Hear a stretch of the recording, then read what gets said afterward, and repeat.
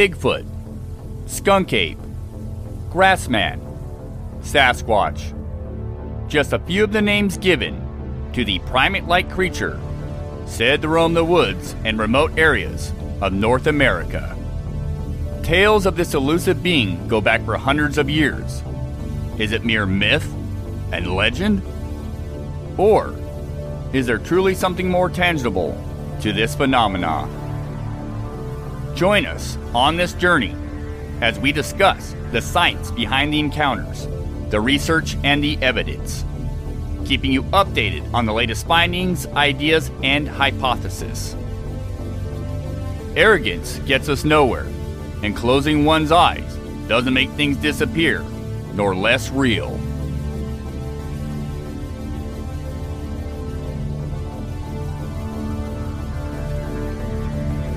Today's myth could be tomorrow's reality. It's time to make this subject matter less taboo. Welcome to Monster X Radio. Bigfoot without the BS.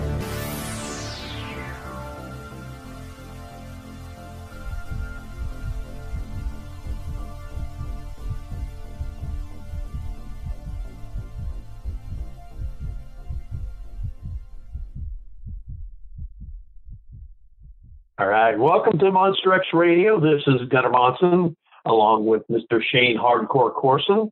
Today we're going to talk a little bit about all the plethora of Bigfoot documentaries and TV series and movies, etc.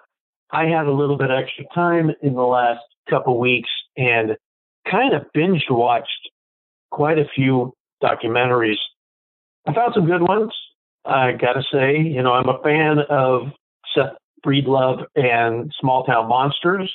I watched a couple of those, but I was going through Amazon Prime, and there's tons. I mean, absolutely tons. I went back and watched a couple from a few years ago.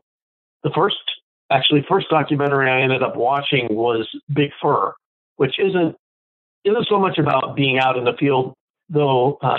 Ken Walker, who is the featured subject of the film, does research Bigfoot, does go out and do some field research. But the main subject there was that he was recreating a life-size model of Patty to enter the competition as a taxidermist. I really liked Big Fur. Ken's a character, and it was funny. You got to see a little bit back into his personal life, and it was enjoyable. It wasn't so much, a Bigfoot out in the field research documentary. I liked it. Now, I know that you just interviewed Ken a little bit ago, Shane, for one of our podcasts, and what was he like talking to him as opposed to, is that him in Big Fur? Yeah, I interviewed Ken Walker years ago. I think it was like maybe 2013 or 2014 on Monster X years ago, basically about his research. And for those that don't know Ken Walker, he's been a kind of an avid Sasquatch investigator for years up in Canada. And he was an individual who had worked with Todd Standing in the early days. Now, Ken Walker, amazing fella. He's hilarious. What you see on Big Fur is what you get in person, no doubt about it. And go back and listen to that episode of Monster X Radio with Ken Walker and his producer. It's just a couple weeks back. Good episode. But Ken Walker's a great guy, and he does a ton of really good investigative study stuff. And then, of course, he's a taxidermist, and he's built one of the most phenomenal, Sasquatch replicas out there, bar none. Big Fur is a great film, so check it out.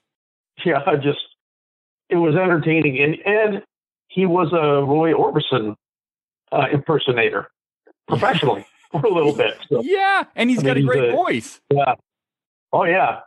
So we talked a little bit about that, Ken's interaction with Standing.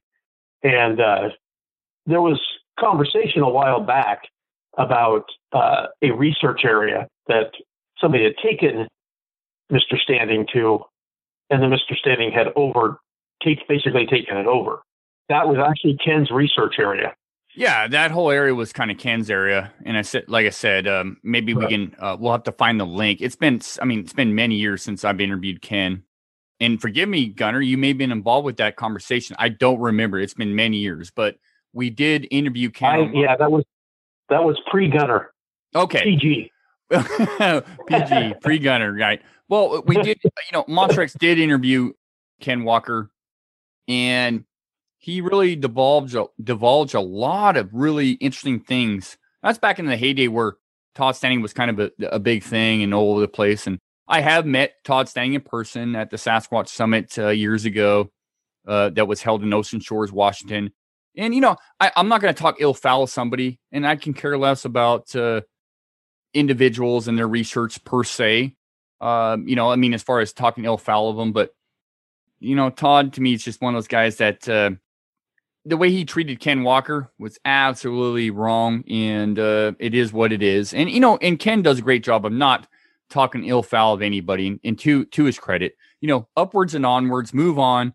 There's always that aspect to this research, and the sooner you mature in this field, the better off you'll be. And Ken has definitely done that over the years, and as a guy I highly respect. Well, like I said, I enjoyed the documentary, and if I would recommend, I give it 2 hairy thumbs up.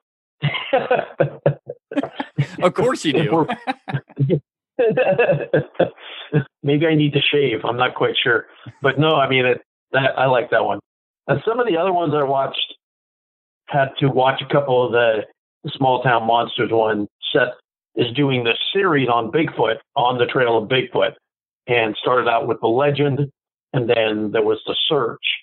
And, featured Lauren Coleman, Bob and Kathy Strain, other people that are associated with the North American Wood Ape Conservancy. And I saw a couple familiar faces from the OP. I would imagine you did. Yeah, I was going to say we worked with Seth Breedlove on a portion of his On the Trail of Bigfoot series. And, I've known Seth online for years, having worked with him actually in the field and a couple of, his producers and fellow cohorts. Been a great experience. And I got a lot of respect, as I said before in past shows, that I got a lot of respect for Seth and what he does. And of course, you probably saw a couple of familiar faces on the Trail of Bigfoot, which would have been Derek Randalls and myself. Yeah, good stuff. Seth just puts out some amazing stuff, some really good, solid stuff. And, if you're not into Sasquatch, he's been working on all sorts of different cryptids and some paranormal stuff. I know Seth's passion is the Sasquatch phenomena. I've had conversations with him on the phone. That is his passion. And, Seth's had a couple of experiences himself, as has some of his production crew. And so it's always a pleasure to work with Seth. And I always look forward to whatever he's putting out there, because, at the end of the day, I would work with not just me, but the OP. The OP really doesn't work with a whole lot of production companies. We've done some stuff here and there, but as you know, Gunner, we turned down a lot of stuff over the years, and especially recently, it's like these guys are coming out of the woodwork, reaching out to not just the Olymp Project, but many other groups, many other individuals for material to film with them. A lot of times we don't jive; it doesn't fit, and most of us can care less about TV unless it really puts the subject matter in a good light and the research that's being done in a good light. Otherwise, there's no money to be made. It's just about TV time, and who cares about that? Yeah, Seth does a great job. Like you said, I like his approach, but there's a very theatrical, well edited, well shot. Some of the shows that I watched one from 2018 called Bigfoot Encounters. And while the content in it was good, it was basically focused on Southern Bigfoot phenomenon. And Dr. Meldrum was featured in it, Brian Sons and Don McDonald of the Gulf Coast Bigfoot Research Organization, I think. I remember hearing about the Gulf Coast Research Organization years ago. Yeah. And kind of hadn't really paid much attention to it. But they're they were featured prominently in it. The only thing I didn't like is they used a kind of a hokey Bigfoot costume throughout the, like when Finding Bigfoot does shows a Bigfoot recreation or whatever. Their animation, their CGI is really high end. It just was a reflection of the budget, that they got the Bigfoot costume that they can find online or rent or whatever, and showed that that was a little hokey. The information was interesting and talked about some of the differences between Bigfoot sightings, what comes out of the encounters in the Pacific Northwest versus out of the South, where, the Pacific Northwest Sasquatch, Bigfoot seem to be more docile, and they seem to be a little more angry. And I think in the South, it could be, the humidity, the big mosquitoes. I don't know what it is, but having to live in a swamp. And I've heard that for years too, I don't know if it's a interbreeding population, smaller population, and there's more interbreeding, but they talk about there being more of a variation in the number of toes that they find in tracks, 3, 4, and 5 toes. And one of the explanations that they put forth for that was possibly inbreeding, the amount of inbreeding that was going on, which is possible. I mean, everything, throw it against the wall and see what happens. Yeah, to talk about that real quick, you brought up an interesting point. Something I've been wanting to talk for quite a while now, especially on some of these shows. When it comes to the amount of toes, I had a good conversation with Dr. Meldrum years ago about some of these, even up in the Pacific Northwest, and it's rare to find a trackway, of just 3-toed or 4-toed tracks. Not that it can't happen, and not that, say, if Sasquatch is missing a toe or there's something else out there, not that excluding all that, but it's also a lot of these tracks are found in certain types of soil or certain types of terrain where, just like a bear track or a cougar track or even a human track, sometimes you're only going to see 3 to 4 toes. I mean, it's just that simple. A lot of times you don't get the context of a track or a trackway if there's a trackway to be found. From a single. Yeah, it could be just a single foot. And then, is it 3-toed, 4-toed, 5-toed? But a lot of these tracks, they're impartial. And when people come out and go, okay, well, here's a 3-toed track and it looks like a giant foot and it's got 3 toes or 4 toes. It's a giant sloth. Right. But if there's a whole trackway a whole trackway in line, then you can probably say, yeah, that individual is got 3 toes, 4 toes, or whatever have you. But to say based off of 1 track or 2 tracks that individual has that many toes, I have a hard time buying that. And like I said, Dr. Meldrum showed me how even with Sasquatch tracks or humans, if you step on the side of your foot, like say, like when you're out and walking in the woods barefoot, just for example, and you don't land flat, you land like more on the side of your foot and a couple of your toes come down. Yeah, you'll leave a trackway that's going to show like the side of your foot and 3 or 4 toes, but maybe not that 5th toe. And yeah, that's absolutely. Yeah, if there's not a real good trackway, then how can you say the individual only had 3 toes or 4 toes?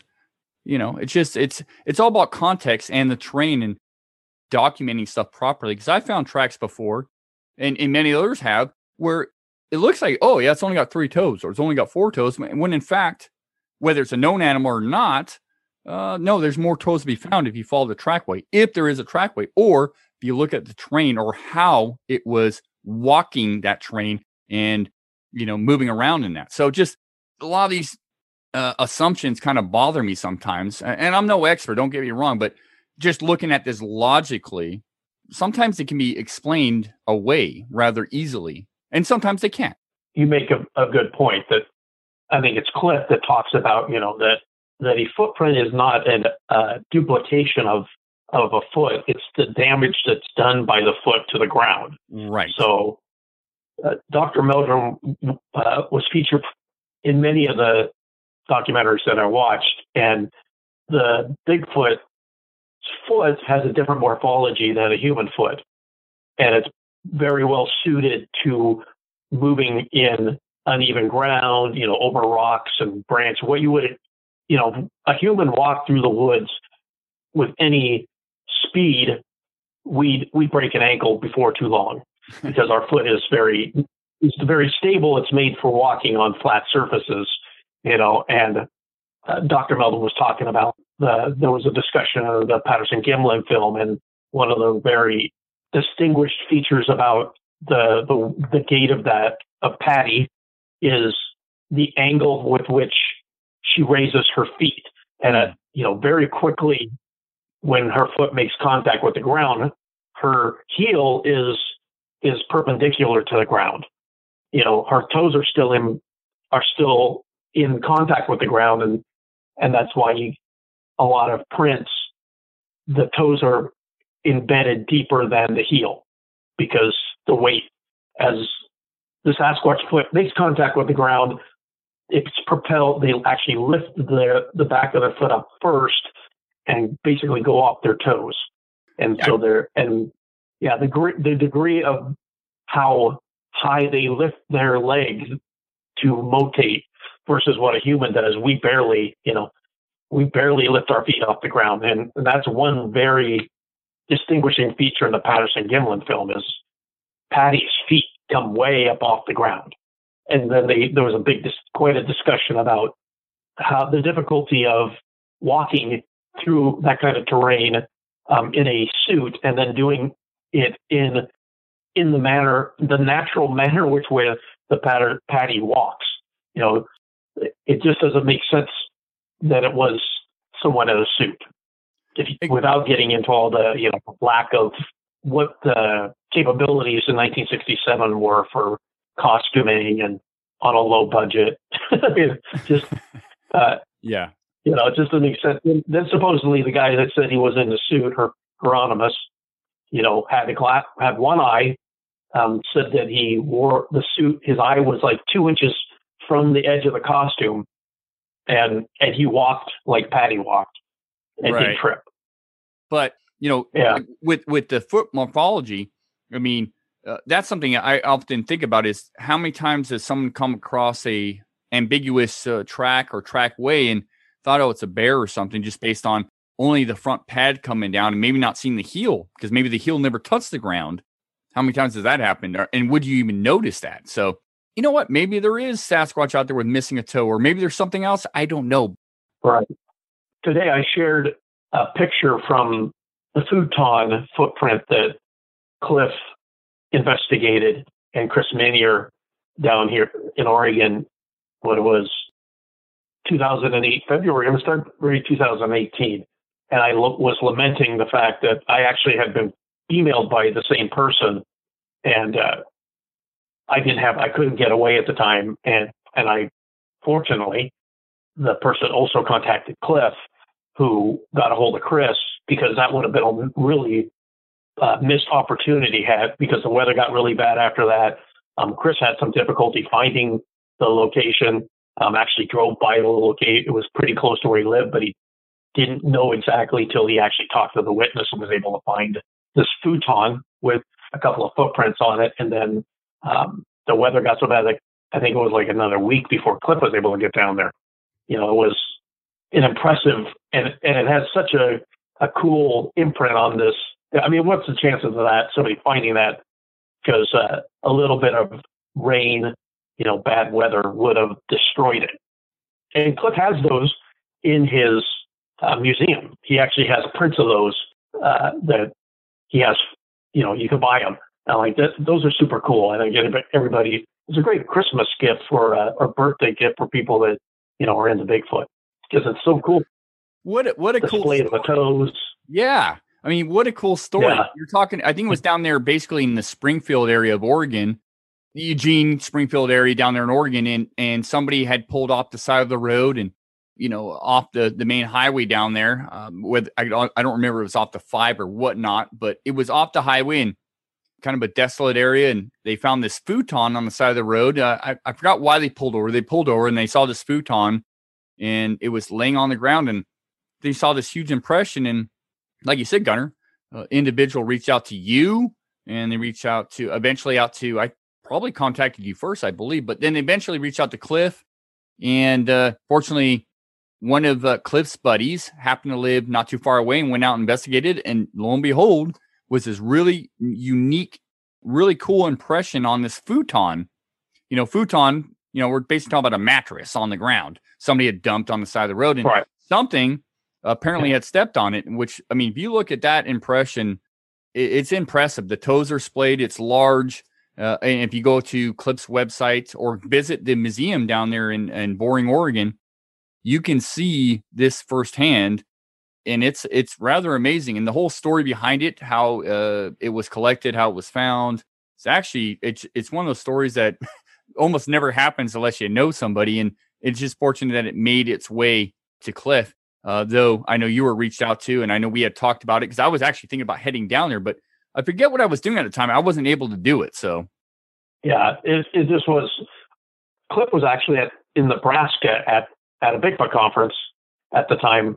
I went back and was reading he's got a great write-up on his website on cliffbarackman.com. So if you want to, and I put a link to it on our Facebook group. It's also, it's on our YouTube channel. It's in Instagram. So I was sharing it today. It was kind of cool. I was looking at it today and wow, that was 3 years ago. Kind of reminiscing some of I missed meeting Bobo for the longest time. When I was in the BFRO, Bobo and this was way, pre-finding Bigfoot. I just used to hear about Bobo. Oh yeah, guy, Bobo from California, and we were supposed to be at the same place, and something would come up that I couldn't make it, or he didn't make it. And I think the first time I ever met Bobo was at one of Todd Neese's Beachfoot events. I actually outbid Bobo for a bottle of Bigfoot wine. What? I know. But I had a good time meeting Bobo, and he's a fun guy. And, I hadn't met Cliff before he was on Finding Bigfoot. I actually met Cliff, for the first time through a hopsquatch, through Guy Edwards' event that he used to have in Portland. Miss hopsquatch, that was a lot of fun. Oh man, hopsquatch was great. I mean, what year was that? I remember meeting Cliff for the first time. I think it was 2000. I believe it was 2012. I could be wrong, but it wasn't shortly thereafter. I just come back from Sasquatch Summit up in Washington in Ocean Shores, and ran into Cliff at the next hopsquatch. Was like the next day after I got back. So he was very kind. Gave me our birthdays were really close together, and we were talking, and I said, yeah, I just had my birthday. And and took me over to his car and gave me a couple of casts. And what a cool guy. So, yeah. That was my first impression of Cliff. Like you said, Cliff's a cool guy. And so, Gunnar, getting back to these documentaries you've been watching, what else have you watched? There's a ton. Yeah. There's a ton, like you said, on Amazon Prime and a few others. I've been catching up, and this year I've noticed a lot of really good ones coming out. What else have you seen? I watched the Unwanted Sasquatch with the director's cut that Darcy Weir had done previously last year to the Sasquatch Among Wildmen, which you were featured on. And Dr. Meldrum's in that. Our friend Thomas Steenberg from British Columbia, who is one of the hosts of On the Shoulders of Giants with Julie Wrench. And the late Bill Miller he and Thomas were really good friends. They were featured on it. Boy, that Bill Miller had like an encyclopedia brain of Bigfoot knowledge. It also had John Green and Grover Krantz on it. And it had a couple scenes I brought back memory from a long time ago. They used to have a show out in Portland on Channel 2 called Town Hall. And they would have different subjects, and they had a town hall about Bigfoot. And Dr. Grover Krantz was there, and it was funny because a gentleman brought up a very woo aspect about that, and this would have been 25, 30 years ago, was talking about how they were interdimensional. And wow, woo existed way back then. I mean, who knew? Who knew the woo? But not, it was. But not to the extent it is today. But yeah, it was around. No, it was around. No, there were people were giving them some eye rolls in the audience, and it was kind of funny. But ouch. Yeah, watching that was actually a really good one. And of course, Sasquatch Among Wildmen that you were featured in was also a really good one. The last one that I was watching and not through it all the way is called The Back 80, which is pretty cool, like interview style. And I want to say it's based in Ohio. So a lot of the documentaries that I'm seeing are basically interviews, stretched out into a documentary. That's one of the things that I also like about what Seth does with Small Town Monsters and the way that he puts his stories together, his documentaries together. It's way more, like you said, theatrical. It's in terms of the amount of scenery and he goes out into the field, interviews people in the context of doing outdoor investigations. I mean, he went out with Nawak, and there was a gentleman there that was out, and while they were there, and heard vocalizations, heard a tree knock. And that evening, I think they saw some eyes looking at them from a hillside. So it's a little bit more than your typical like interview style, that it's all just interview styles. There's some of them that are put together where I think people just pulled people aside at conferences and did a series of interviews and then turned it into, a full length documentary, which those are cool too. I like to watch talking to witnesses and investigators. And what's crazy is I started scrolling through on Amazon Prime is where I started, and just how many, I mean, there's tons and tons of Bigfoot documentaries, and some will look kind of funky. I started to read reviews to see, what show they even bought. Otherwise, you could probably be watching Bigfoot documentaries for the next year solid. Never leave the house. Yeah. I wish I'd known that at the beginning of the pandemic last year. I would have grown a big beard and just sat ate, microwave food and popcorn and watch Bigfoot documentaries. It's good stuff. I mean, there's a lot, like you said, there's a lot of good ones coming out. There's a few stinkers, and of course, there's always the things that come out on TV. Finding Bigfoot just had I don't want to call it reunion show, but had a new episode that they did. Of course, Expedition Bigfoot is on TV right now. And, going back, of course, one of my least favorite Bigfoot TV shows of all time was the Bigfoot Bounty, $10 million Bigfoot Bounty. Basically, finding Bigfoot meets, say, Survivor, because it wasn't as intense as Survivor. I'm actually a Survivor fan. But it was kind of taking Bigfoot research and turning it into a game show. So, it was entertaining. Like I said, I kind of a persnickety Bigfoot connoisseur of Bigfoot TV stuff. If I run it by Susan, she loved Bigfoot Bounty. So did Jake. They also Susan really likes Expedition Bigfoot. As far as entertainment, not bad TV shows. Not my cup of tea. So it's just personal preference. Just recently, William Shatner is doing a new show called The Unexplained. And our friend Todd Neese from Oregon, the American Primate Conservancy, he and Diane have that, hosted Beachfoot every year for umpteen years, and all-around good guy, was featured on the most recent episode. And it's interesting to me, they're like, hey, William Shatner's doing something called The Unexplained, and Spock, Leonard Nimoy did, In Search Of years ago. So picking up the mantle of his friend. Of course, like we were talking off air, and you were saying, hey, two original sci-fi guys. Yeah, makes sense. I found myself, because I do have my own prejudices about the subject. On the Trail of Bigfoot, The Search, there was a portion of the show, the documentary, that was going into the woo side, paranormal side and UFO connection. And I find myself getting squirmish about having a hard time sitting still, oh, please. But in Seth's defense, really, he's a documentarian.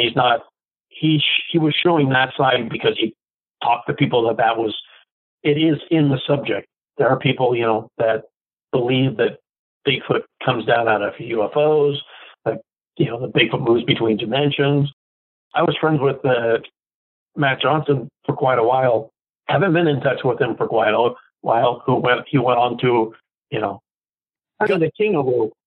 I was going to say, you mentioned, we got a lot of new listeners. You have to fill people in on who Matthew Johnson is. You're just throwing a name out there. Who is? You got to give a little, a little bit of a background. Yeah, no. Well, Matt Johnson was a psychologist that had a Bigfoot sighting down by the Oregon Caves with his family. It was very documented and caught on because of his profession. I think that, hey, here's a psychologist who said he saw Bigfoot. And years went by. I actually went out with Matt down in Southern Oregon out of Grants Pass. There was a group called the SOB, Southern Oregon Bigfoot Society, which is kind of funny. Went out with him a couple times. There was some evidence presented. It wasn't Matt that did it at the time. There was somebody presented. Some scat had been found the previous time they were out. I knew that had been buried in the ground. And the next time I went down, one of the guys said, "Yeah, last time we found Bigfoot scat." Like, no, you don't know that. You just found a pile of poop. So I it isn't worth driving down here for this. So years go by, I don't see Matt. Ran into him at Beachfoot, the first Beachfoot I went to. Matt was a hardcore aper, as to coin for lack of a better term. And if you believed otherwise, you were an idiot. Yeah. Well, Matt, at some point between that time that I met him and I saw him a couple years later, had gone to the Woo side. He had an research area in Oregon called SOA, that he named SOA, Southern Oregon Habituation Area. I actually ended up going out to SOA and spending a couple nights out there. I did not experience anything that I could say was Bigfoot per se. Some indentations on the ground. He would put out food bowls. Did find an interesting fingerprint on the bowl, which we did pull off the bowl by using charcoal and tape. But it became a point of contention between Matt and I because he allegedly had contact with a law enforcement person who could do fingerprinting and would analyze it. Well, never did happen. And Matt, at the time, was trotting people out, taking them to the area, and then he was saying that people vetted his area. We had a conversation that was kind of heated about, like, if you're going to, tell people that I vetted your area, then you have an obligation to vet the evidence that was collected during that time. And like, well, I don't know anything to anybody. Anyway, things got weirder and weirder down there to the point of Adam Davis and John Carlton having a very bizarre, I think demonic encounter on the ridge down there out of Grants Pass. Subsequent to that, Matt went to the point of like where they actually, he claimed that Bigfoot was from another planet, on a dying planet. They created some device, him and some other people, to save the Bigfoot from their dying planet, when they came to Earth or to this dimension, and then melded into trees. That Bigfoot were basically tree people. And interestingly, I hadn't heard a lot about Matt for quite a while, for a few years now. And Susan and I, for Valentine's Day, went up to Long Beach, Washington. And there's a curiosity shop, like a weird museum, but it's basically a giant gift store. And I'm walking through there, and there's a book about 3 inches thick by Matt about Zorth and the tree people and that whole thing. I did not buy it, and I won't read it. Yeah, that's Matt Johnson. So that's a long story, drawn out explanation of Matt Johnson. You mentioned his name, and I thought, well, shoot, you went down that rabbit hole. You might as well give the audience a little bit. I just want to defend Matt, not necessarily the results of his. Definitely not when he went so far out with his. So, he did go to the same research area for like 8 years in a row, and I was giving him credit for that. And there very well could, in the area that he was in, there could have been Bigfoot there. Wasn't my experience that, Bigfoot. I did have a very strange experience where Matt claimed that Bigfoots were belly crawling up to the landing that we were on, and and that he saw light beings in the forest, and like I didn't see any of that. I determined that I just wasn't enlightened enough to experience those things. And then it's interesting, how sometimes I know other people that initially were apers that transition into the woo, attributing attributes to what I think is a unusual, highly intelligent, stealthy animal. Yeah. The vast majority of encounters are very terrestrial in their nature. Wow. I mean, this show is kind of across the board because we're going from, documentaries to, the Matt J. Man. And honestly, Gunnar, I mean, you've worked with a lot of individuals and Matt J. just happened to be one of them. Gunnar, I did want to touch upon something. Seth Breedlove's coming out from, Ohio with his production crew. Shannon LeGros is going to be... this is exciting. So it's exciting. We've touched on this a little bit. We touched on this a little bit in a couple of passages, but it wasn't really public what the subject of this new. He's got two segments that he's done on the Trail of Bigfoot, the legend and the search, and there's a third one being planned. So tell our listeners, what is the subject matter of the third installment? Absolutely. I'm really stoked because Seth's coming out here to work with the Olympic Project out here in the Pacific Northwest. And we're going to give him and his production crew access to a few areas that we've held very closely to ourselves as scientific endeavor. And they're going to get to film some of these areas. It's just access to this area that we've not given access to anybody. But Seth is an amazing videographer, producer, and he's got an amazing crew. We're going to give them access to some of these areas because I think there is a story to be told, and I think the story should be told. And I think some of the things we've come across should be shared. And this is where I'm excited, is that we're bringing these guys out there. And I know Seth is going to do a great job. The Olymp Project have no hesitations having Seth film this area. If something happens, cool. Maybe not. Who knows? Either way, all bets are off at any time. Oh, yeah. I mean, we can run into a bear. I mean, there's a lot. That'd be exciting. Yes. That'd be exciting in itself. Oh, yeah. Exactly. And so that's, I'm really happy and stoked to have these guys out in this area to film with us and experience the remoteness, experience the density of the woods, the surrounding area, and just get a feel for the area. We've never allowed anybody out there, but I wouldn't do it, and we wouldn't do it for anybody else than Seth Breedlove, because he does amazing work in his productions. And it's something at the end of the day, hey, we're not going to prove Sasquatch exists on Seth's production, but we will share a story. We will share research. We will share findings. Who knows? I'm just looking forward to having Seth and Small Town Monsters out here again. And it's going to be something I'm going to be proud of. No doubt about it at the end of the day. And so is the rest of the Olymp Project group. And yeah. Yeah. Well, what you touched on is so important with what Seth does differently. He is truly a documentarian. He's documenting what happens. He's not editorializing, like you say, he doesn't have an agenda. Would it be fantastic if Bigfoot, if the event that happened with you and Todd happened, well, Seth was out there, that would be fantastic for a documentary.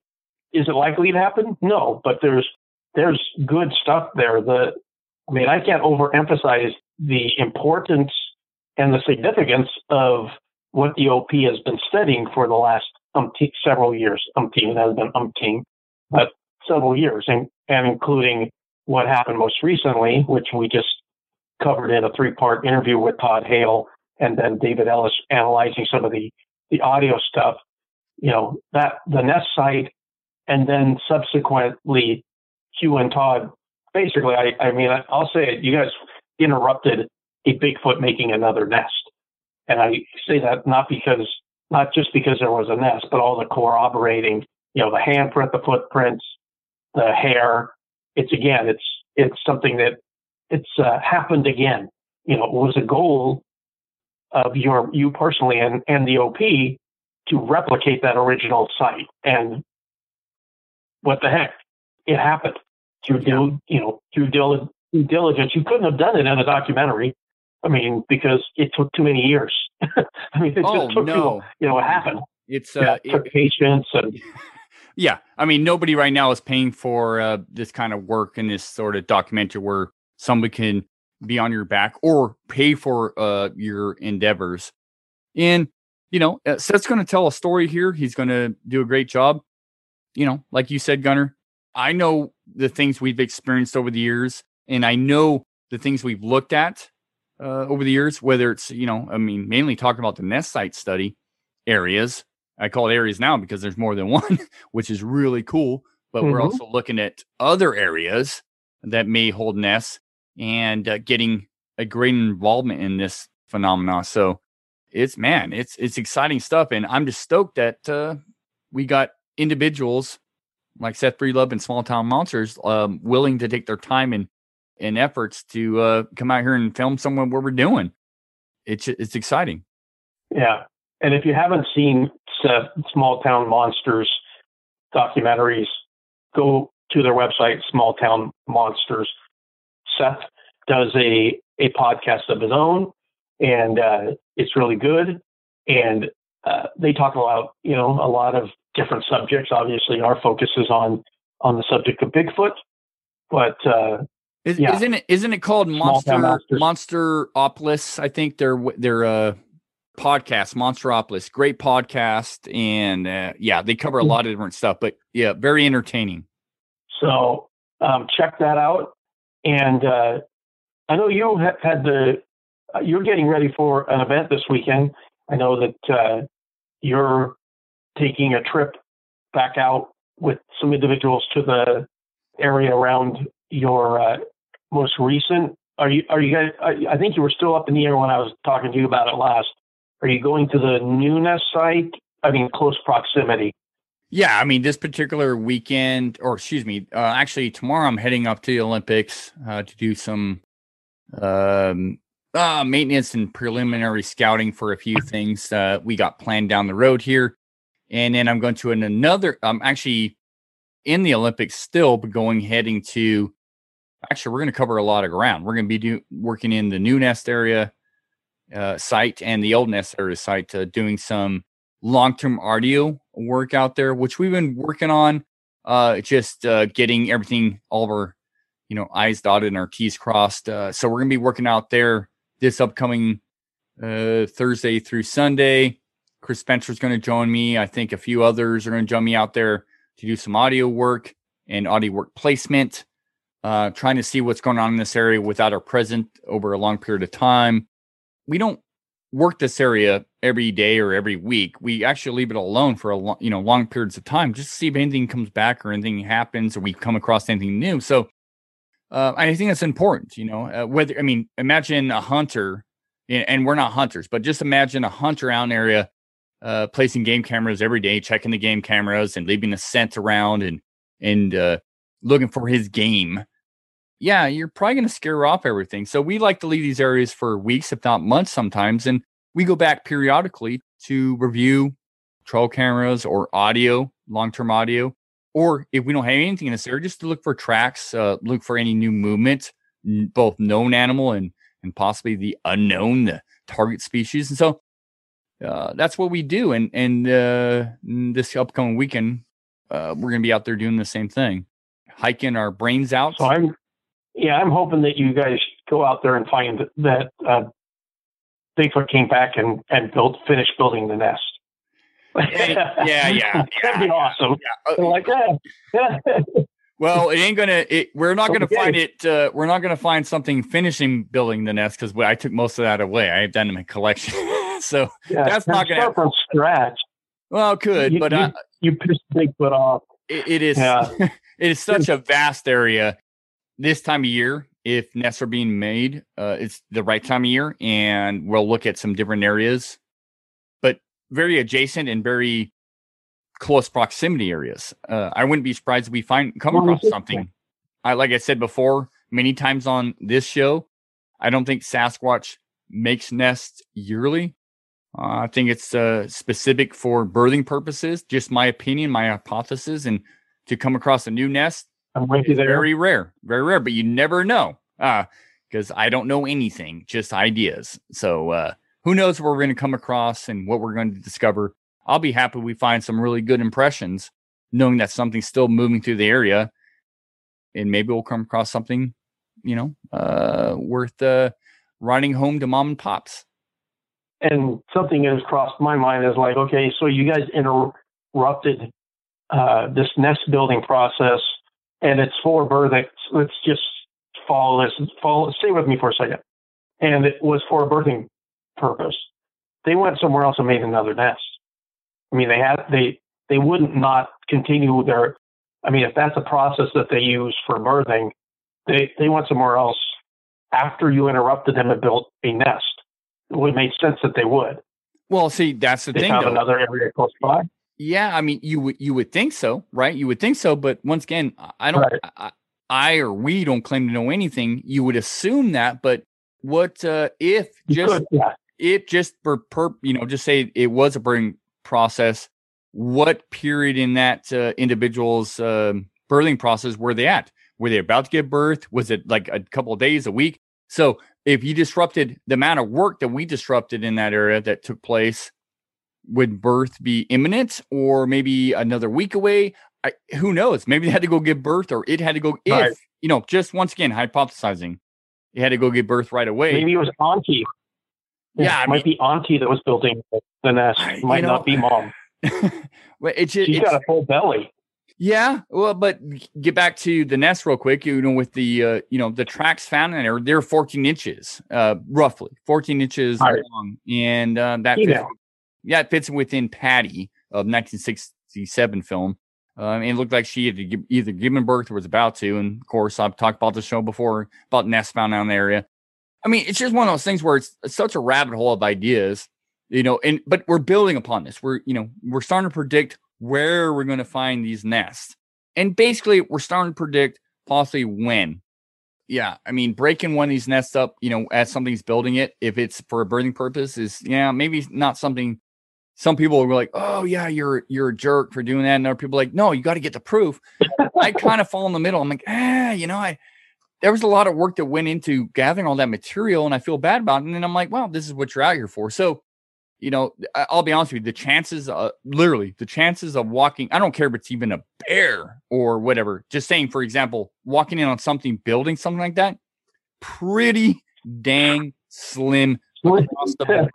And we're not dealing with a bear. I'm just saying across the board, that's really rare.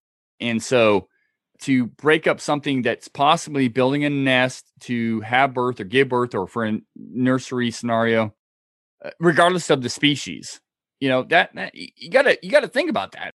That took a lot of effort and time. I could recognize that, as could my cohorts. You could recognize the amount of time went into that, and you feel a little bit guilty about it. Absolutely. Yes, definitely. I think Sasquatch can go on and build another nest somewhere. And I hope that if that was the scenario, they did or it did. Who knows? I mean, who knows at the end of the day, the purposes of the nest, what they're made for. This is all conjecture, and I'm cool with that. Yeah. The interesting thing is, though, their physicality, how much work was it for them versus what it would be for us? Great point. Yeah. I mean, breaking Huckleberry to them is probably no big deal. Where it is to us, we aren't able to snap Huckleberry in the diameter that they utilize for these nests. I mean, great point. And there could be another nest 5 miles away. Who knows? I mean, this area is so vast. There's so many ravines. So I wouldn't be surprised if there's many more nests in this area, whether they're new or old, but trying to get through this area or these areas, it's a tall order. It's one of those things where you have to have an agenda and a goal. Right. The original nest site is no picnic to get into. And it sounded from the description of where you and Derek went to and found the very old nest, what appeared to be older than the original nest site, was even kind of more dense and sketchy. And then this area is in close proximity to that. Yes. Is that correct? Yeah. So definitely. It's no easy task just to go out there. Where the odds were almost nil that this would have ever happened. I mean, that someone, a Bigfoot researcher, would walk up on a Bigfoot building, and that the only thing is the amount of time that you have spent going out into that area, you increase exponentially the odds of something happening, and because of timing, you knew what time of year to go, so it wasn't quite the moving needle in the haystack. That's where you narrow things down to some degree of predictability. You know when the original nest site was discovered, that it was found close to when it had been built, and what you happened to be back out at the time when, and that was a year ago now, right? So I guess it is actually, it was a year ago, a couple of days ago, to a T. And yeah, I mean, that's the thing is, I'm still amazed. Todd Hale, who was out with me on that particular trip where he found this new nest in the making, we talked about this the other day. He was actually the one that said, "Hey, it was a year ago today we came across that," and I didn't realize that. Knowing though it was the same month, it's just one of those things where, yeah, it's it's absolutely stunning. It's absolutely amazing. Regardless, like I said, people can argue what made the nest. I don't care about that. I'm more than confident what made these nests, but you can argue that point. To come across something in the making of one of them, it's so weird. If you knew this area and how we walked in on this area, such a vast area, and Todd Hale and I just happened to last minute, building our camp, and we're gonna go check out this ravine real quick and then head back to camp to come across something of that magnitude. And I mean, by magnitude, I mean what we heard out there was huge, tremendously huge, moving around in the brush, and then to find what we, eventually found, to come across this nest pile and all the huckleberry breaks. It's like for me, and I know I speak for Todd Hale too, it's like winning the lottery. It's like something you'll never forget. It's the Bigfoot lottery. It is, other than, we did have a video going. We didn't capture it because this thing was just below our view in the huckleberry, which is so thick. But this is about as close to a victory for our personal research, upwards and onwards, to keep going. And maybe we'll come across even more this year. That's my goal. I mean, we're right in this time frame where I think if Sasquatch, is making nests this time of year, or even if it's every 4, 5, 6 years, we should be able to come across more nests based on the area, based on what we're, our patterns, possibly a predictability. There's so many questions, but dang, this is exciting stuff. When I heard about this, I was so excited for you because I knew that this was one of the reasons why you put so much time and effort into the area, and hundreds of hours in the woods, and there had been some breakthroughs. There was a sighting near, that you and Cliff investigated and found some what looked like evidence behind some footprints and other sightings, and you found some other what looked like footprints. Yeah. And this is all taking place. It didn't happen in 2 weeks. It happened over the last 4 years. You've been going back, and occasionally something of interest would happen, which is what kind of, I guess, if you were plotting a bell curve of frequency of some kind of evidence being found. If you go to an area that has Bigfoot in it, that it wouldn't be very frequent that you would have something happen. You would eventually. So this is a unusually down the rabbit hole kind of conversation, which Shane usually and I usually have when we're not recording a show. Right. All this stuff. So it's almost like you're sitting on a phone call with Shane and I that exactly. We have when we're not recording. So a lot of stream of consciousness kind of conversation. But across the board. I hope you've enjoyed it. Yeah, I hope you've enjoyed it. If you're listening on YouTube, give us a thumbs up if you like it. If you hated it or you like it, put in the comments. If you hated it, like I slept through it, give us a thumbs down. But if you enjoyed it and you want to hear more stuff like this, be sure and subscribe to our YouTube channel and hit the notification button so that you actually get notified when we put up a new video. We're doing a lot of crazy stuff, new stuff, what Thomas Seawood doing his Sasquatch Island every week, and Thomas Steenberg and Julie doing On the Shoulders of Giants, which is a really cool ongoing series. And stream of consciousness, Bigfoot stuff. So if you, like you said, if you enjoy it, thanks. And we appreciate you sticking with us. So we're going to wrap this up. And Shane, we'll talk soon about what happened with your weekend. Hopefully something fantastic happens. Maybe you find that, the replacement nest somewhere, and or you find have another encounter, which would be fun. You never know. You never know. So for Shane Corson, this is Gunnar Monson with Monster X Radio. Thanks everybody for listening, and we'll be back soon. Keep it squatchy.